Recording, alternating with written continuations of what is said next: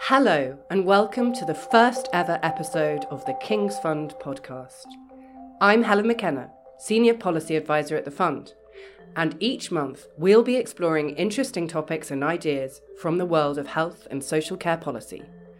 To help us get under the skin of these issues, we'll be joined by a range of expert guests from the Fund and beyond. Coming up later in our first episode, we'll be gazing into our crystal ball to see what's happening in the month ahead, including finding out why the Department of Health has found itself in court. But first, this July, the NHS will turn 70 years old. As its official birthday approaches, we can expect to see even more debate than usual about how the NHS is doing and what its future should be. But what does the public think about the NHS? And crucially, how are their views changing? To explore this, I'm joined by two King's Fund Fellows, Ruth Robertson and Dan Wellings. Ruth is involved in designing the health and social care questions that the public are asked in NatSen's British Social Attitude Survey. NatSen, or the National Centre for Social Research, has run the survey for 35 years, and each year they ask people about what it's like to live in Britain, including their views on the NHS. Dan has a special interest in public perceptions of the NHS and is currently doing some research looking at the relationship between the NHS and the public and how it's changing. Welcome to you both. Thanks, Helen. Thanks, Helen. So, Ruth, let's start with you. The latest results of the British Social Attitude Survey have recently been published. What does the public currently think about the NHS? Thanks, Helen. Yes, we've just published the results from 2017 and they show that public satisfaction with the NHS dropped by 6 percentage points to 57%, and at the same time dissatisfaction with the NHS jumped up to its highest level since 2008. Something I think is really interesting in these latest results is we ask people why. What do you mean when you tell us you're dissatisfied with the NHS? And the top reasons people give are all related to resourcing. So they say the government isn't spending enough money on the health service, there aren't enough staff, and waiting times are too long. Do you think the public are right to worry about these sorts of issues? I think the health service is under huge pressure at the moment. It's been going through a funding squeeze since 2010, and the impact of that is starting to filter through into public views. So I think the public are picking up on the pressures that the health service has been under for some time now.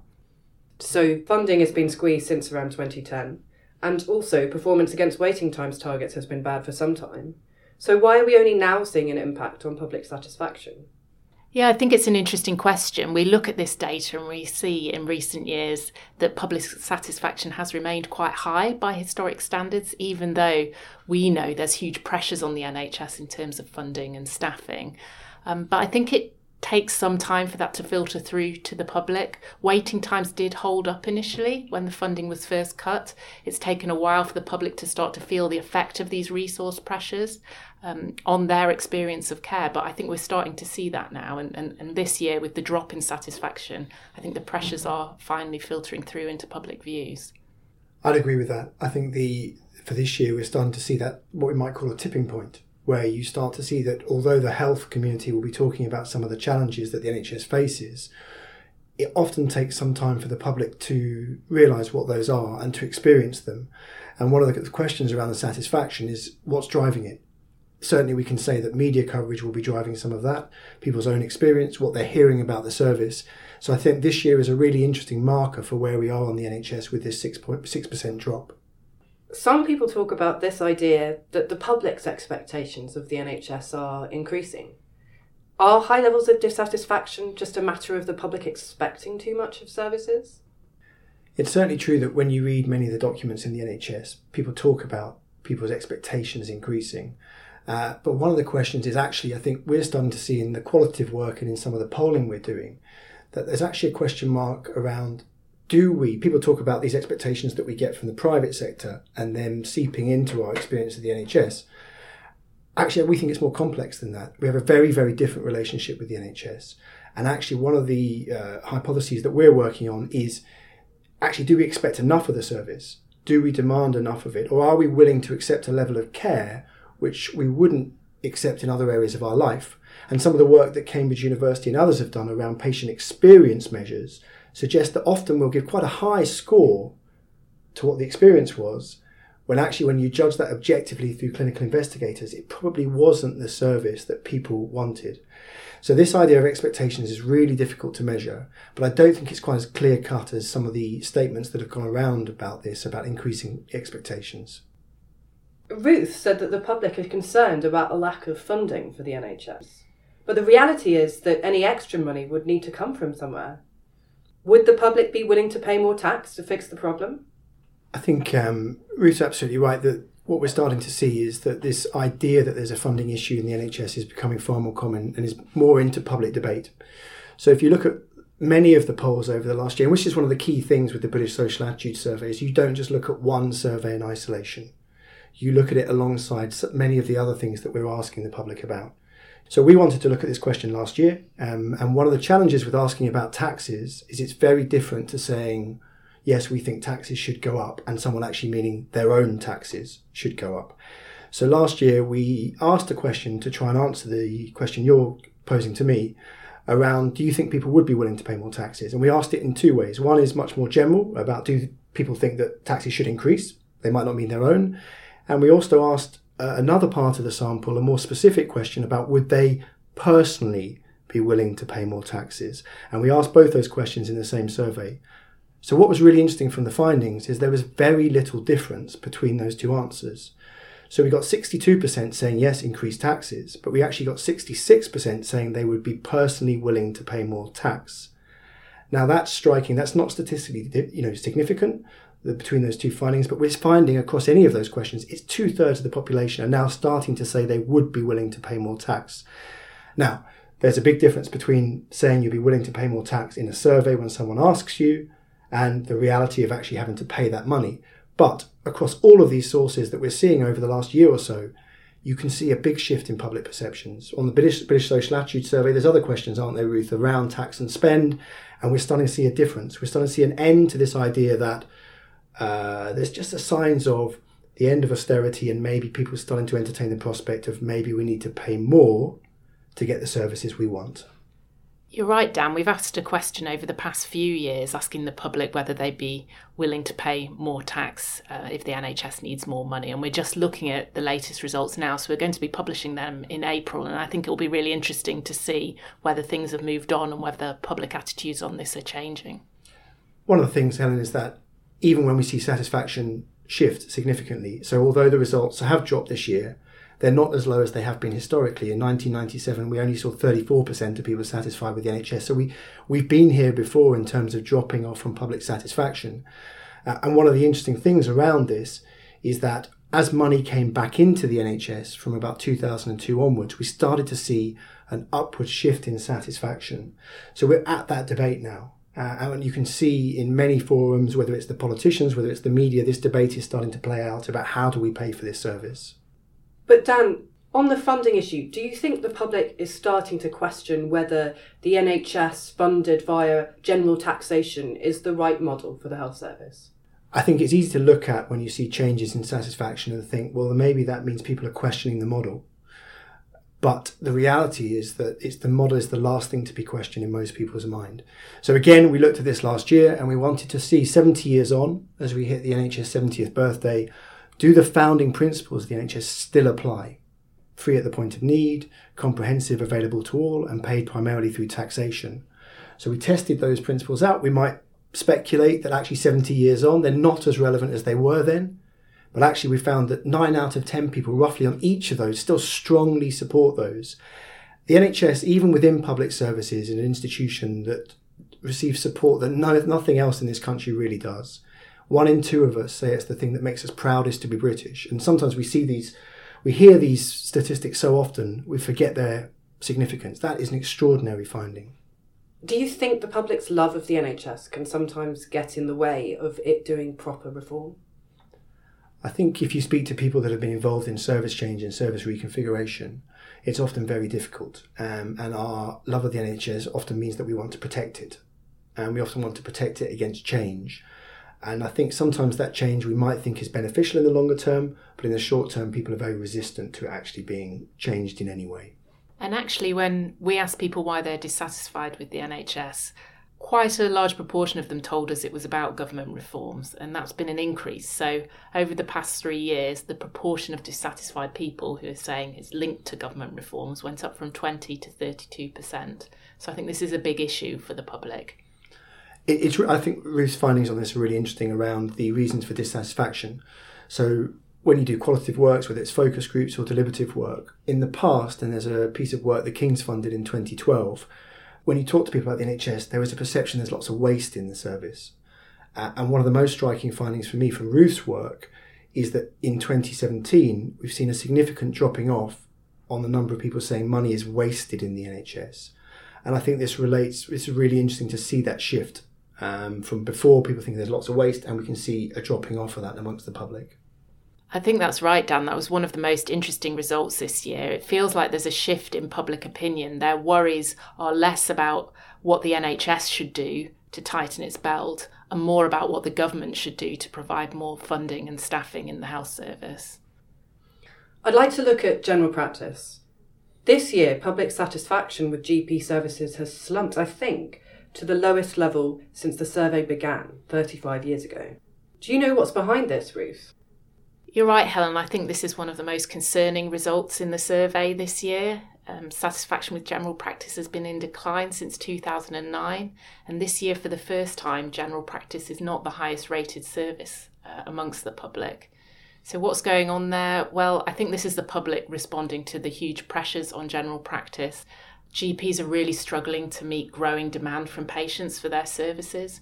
We've got a growing number of people with complex chronic conditions that really need some in-depth care from GPs. We're also seeing pressures in other parts of the system affecting general practice. So the NHS is very connected. And if district nursing is under pressure, if district nurses are struggling to see their patients, then that's going to have a knock-on effect on the GP's workload. If patients are being discharged earlier out of hospital into home in the community, that's fantastic, but that creates extra work for GPs to treat them at home. So I think GPs are really struggling to meet that demand, and at the same time we've got a workforce crisis in general practice. So I was quite shocked looking at the workforce data on GPs that at the end of 2017 there were fewer GPs working in the NHS than 2 years earlier, and this is at a time when we're trying to increase GP numbers to meet that growing demand. Yeah, I think Ruth's right on that. It's important to look at other surveys or other sources, and the GP patient survey that Ruth referenced there, we hear from 800,000 people a year. And over the last 5 years, we've seen real drops particularly around access, experience of making an appointment. And I think that would be a real concern for the government, because if you think about the NHS, that the vast majority of people's interaction with the service is via a GP. So roughly 8 out of 10 people say that they've had an appointment with a GP in the last 12 months. That's why that finding in particular is so striking, as Ruth said, because that'd be the thing that's worrying government right now. There is a lot of data out there on how the NHS is performing, such as waiting times data and funding data and the GP patient survey. How does public polling data from surveys like the British Social Attitude Survey fit into this picture? Well, I think the data in the British Social Attitude Survey is a really important complement to that other performance data about the NHS. We've got 35 years of trend with this survey, so policymakers can really look at the long-term impact of their approach to managing the health service. They can compare today's views with not just views in previous years, but views in previous decades as well. So I think this is a really key performance measure for the NHS, but like all data, it needs to be viewed alongside other measures of performance, measures of patient views. And I think what's so powerful with the data this year is what we're being told by the survey. It fits with what we're hearing from patient surveys. It fits with what we're seeing in the waiting times data that targets are being missed. And it fits with what we're seeing in the funding data that shows funding's being squeezed and trusts are really struggling to meet the financial demands that have been put on them. Dan, your last job was working for one of the national bodies at NHS England, so you have some inside knowledge. Do you have a feel for how much government and national bodies pay attention to this type of data? How worried do you think they'll be by the latest results? I think it depends on the body that you're talking about. Certainly from my experience at NHS England, people will be looking particularly around the patient experience surveys and worrying about what people are actually getting. And I think that's the big difference between something like the British Social Attitude Survey and patient experience surveys, and that's relevant to who will be worried about them. On the British Social Attitude Survey, from a government point of view, they'll be worried because in addition to people giving their views on the NHS, they will be voting. And we know that the NHS is one of the key issues that people vote on. So the more we start to see this drop in satisfaction, not just from this survey, but from a number of different sources, the more we can be certain that government will be more and more anxious about what it's telling us. So to wrap up, I'm going to ask each of you, if there's one message politicians and policymakers should take from what the public is saying right now about the NHS as it approaches its 70th birthday, what would it be? Ruth, let's start with you. I think it would be that the public are worried about the NHS and that the government needs to put more funding into the service if it wants it to meet future demands. I would echo that and say that actually, again, if you look at other sources, this is measure satisfaction at a point in time. The other piece of work that I think is important is when you look at pessimism for the future, we've now got 62% of people think it's going to get worse. And that's, again, the importance of looking across a number of different data sources. The final thing I'd say, Ipsos Mori for many years do something called the Issues Index, which judges what's the most important issue facing the country right now. And from the data in January, we saw the NHS is the number one issue for the majority of people above Brexit, which tells us something. Ruth Robertson and Dan Wellings, a huge thanks to both of you for joining us today. Thanks, Helen. It was great to talk to you. Thanks, Helen.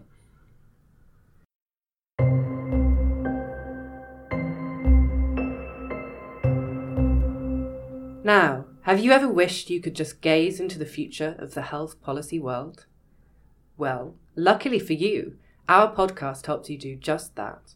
Joining us with his crystal ball is Leo Ewbank, a researcher here at the King's Fund, who has had a look into the future and is going to let us know what to look out for over the next month or so. Welcome, Leo. Hi, Helen. So, tell us, what should we be looking out for in April? So I think the first milestone is the beginning of the new financial year. That's 2018-19. And this year, as in other years, it comes with two separate components. So to begin with, the money, the health service this year is getting an additional £2.1 billion, the bulk of that from the autumn budget last year, and some of it found from within the Department of Health budget. That translates into real terms growth of about 2.4%, which is more than some people were expecting. But as we and others have said, that is substantially less than the health service is used to receiving year on year, and we don't think on that financial settlement it's realistic to expect the health service to meet rising demand, maintain quality and hit the access standards that we're used to. We've just been talking about public satisfaction with the NHS, but from what you've said, it sounds like over the year ahead, we're not going to see much improvement there. What do you think? I think that sounds right. I think if waiting times are an important driver of public satisfaction with the service, if we look at what's expected of the service in 2018-19, I think there is general recognition now that the finance available doesn't make it possible for the service to hit the standards that we're used to, so patients will be waiting longer to receive care.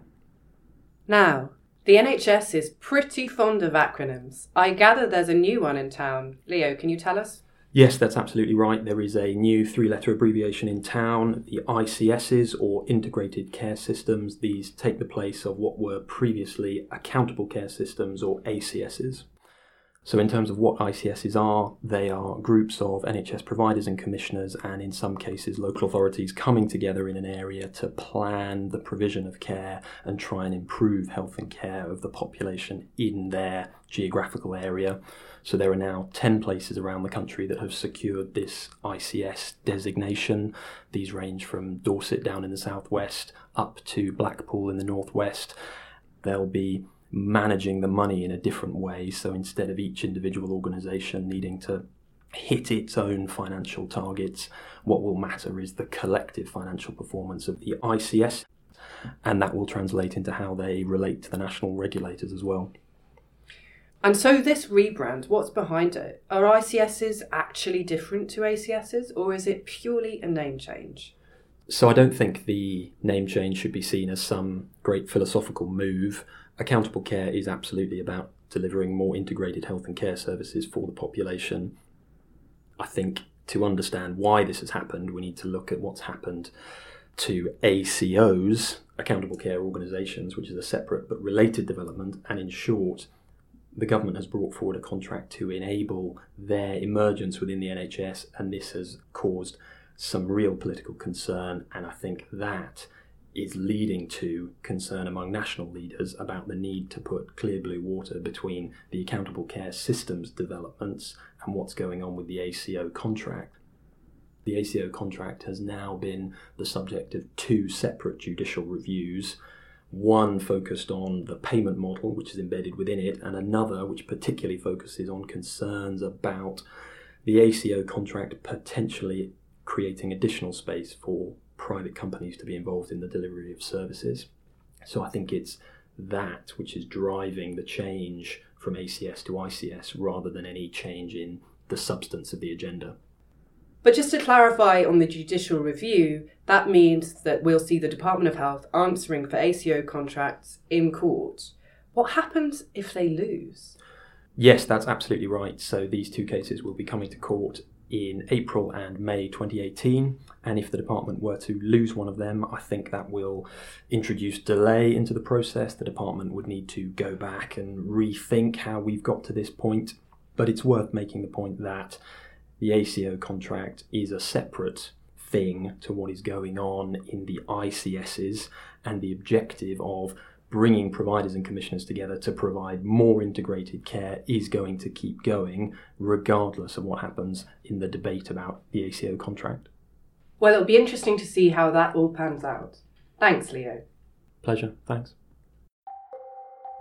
Well, that's it from us, with a big thanks to all of you for listening, as well as to our guests, Dan Wellings, Ruth Robertson and Leo Ewbank.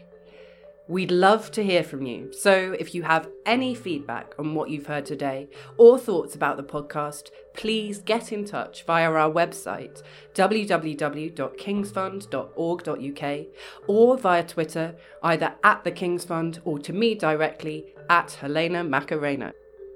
If you've enjoyed this episode, please subscribe, share it with your friends, and join us for our next episode in a month's time. See you then.